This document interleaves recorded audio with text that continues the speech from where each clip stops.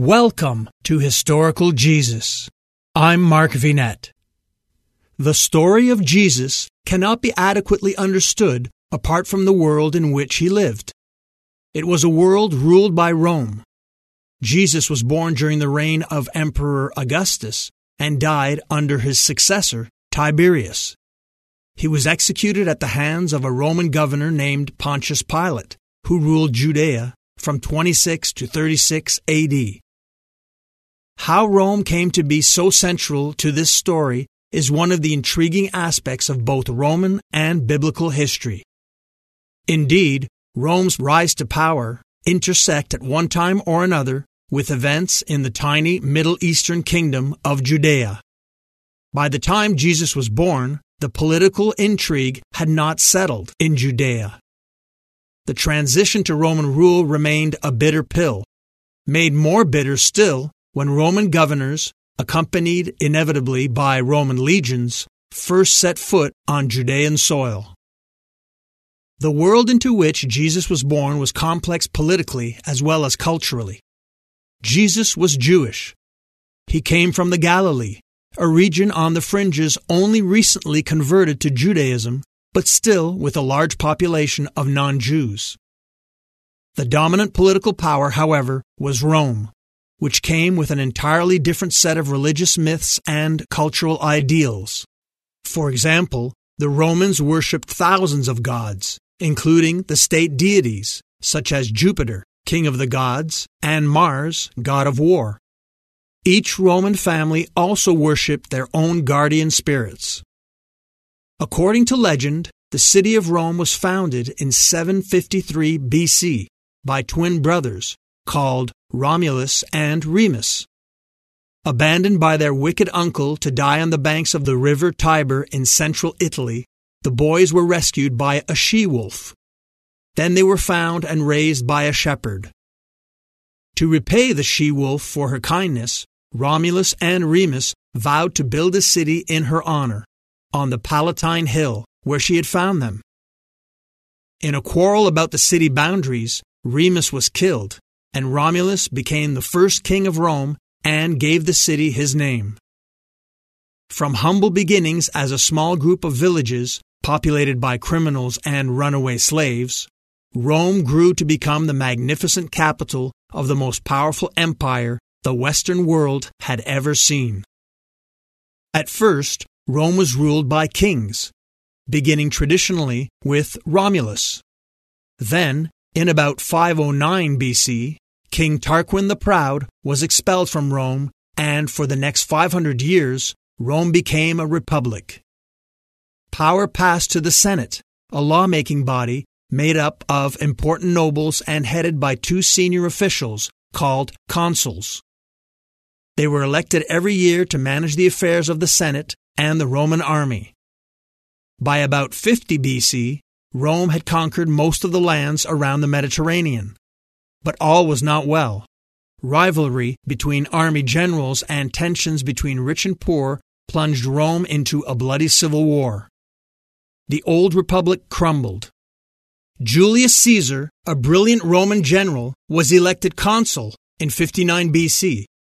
After his term in office, he led the armies in Spain and France and invaded Britain briefly in 55 BC.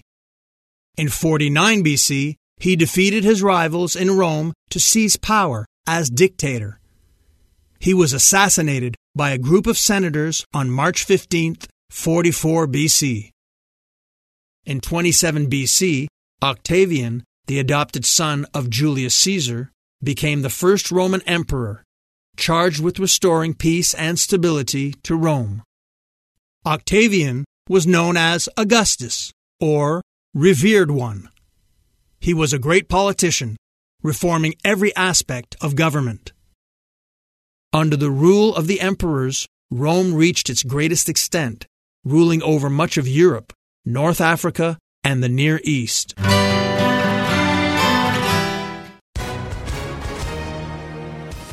Hi, everyone. If you've been injured in an accident that was not your fault, listen up. We have legal professionals standing by to answer your questions for free. Call now and find out if you have a case and how much it's potentially worth. call 800-218-6010. I'm here with spokesman John Wolf. So, John, tell everyone listening who should call right now. Well, Maria, first off, thank you for having me here. It's always nice to answer the listeners' questions. Now, as far as who should call in, anyone who's been injured in an accident and think you deserve compensation, give us a call right now. 800-218-6010. You'll find out if you have a case and how much it's potentially worth. Thanks, John. You heard it, folks. Take advantage of this opportunity and call now. 800-218-6010. Advertisement sponsored by Legal Help Center. May not be available in all states. The amazing expansion and success of the Roman Empire was due largely to its army, the best trained and best equipped in the world. At first, the army was formed to protect the city of Rome and was largely made up of volunteer soldiers.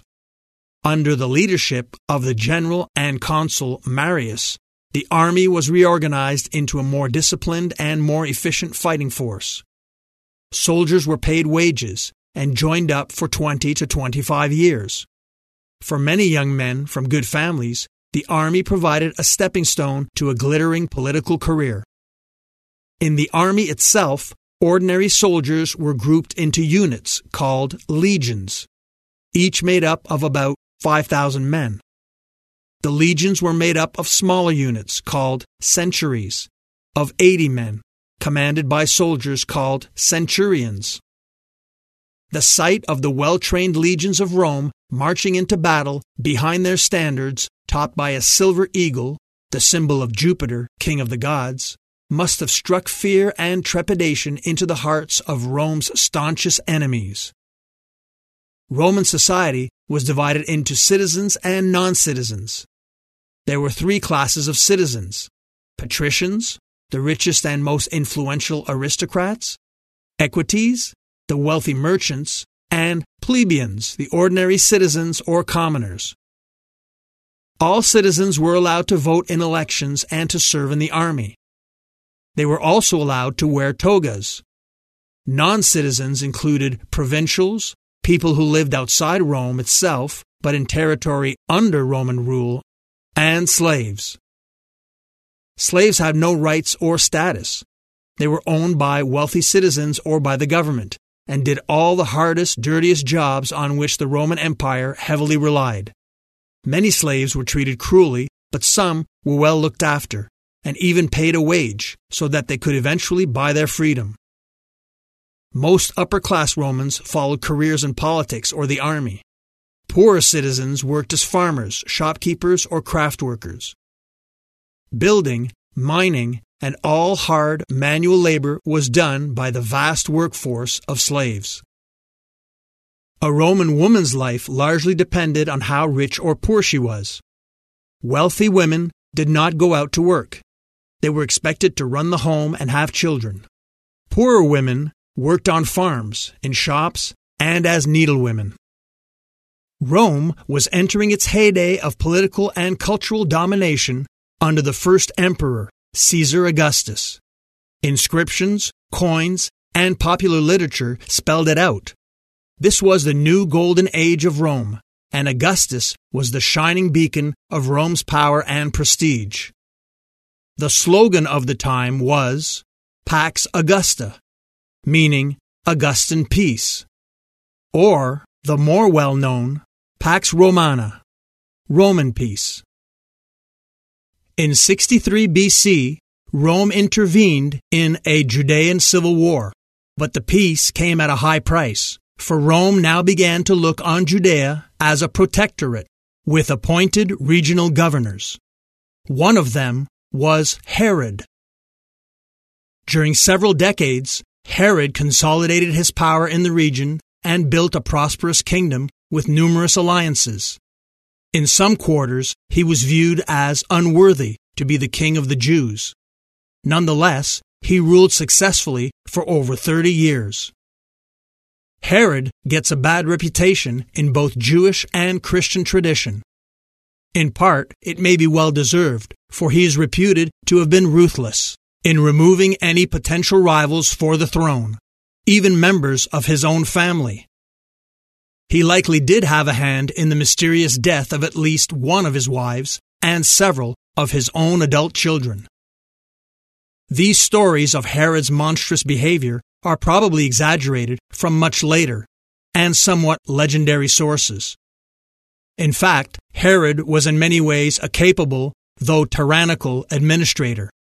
But then, ruthless efficiency was not a vice in Roman provincial organization. Join in the conversation on all my social media accounts using the links provided in the show notes. I'm Mark Vinette. Thank you for sharing your time with me.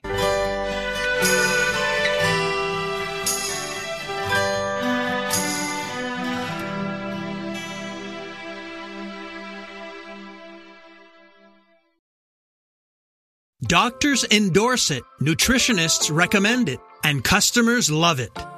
Calotrin Healthy Weight Loss. Ron in Texas lost 35 pounds. Marie in Pennsylvania lost 117 pounds with Calotrin. Diane not only lost weight, but she also found relief from arthritis. Lynn lost over 45 pounds. Calotrin contains collagen, the most abundant protein naturally occurring in the human body, which decreases as we age. Taking Calotrin promotes better sleep, more energy, less joint pain, and best of all, weight loss. Calotrin has an amazing 86% success rate with their 90-day supply. And this week, take advantage of their President's Day sale. Buy the 90-day supply and get an extra month free plus free shipping. Ordering is so easy.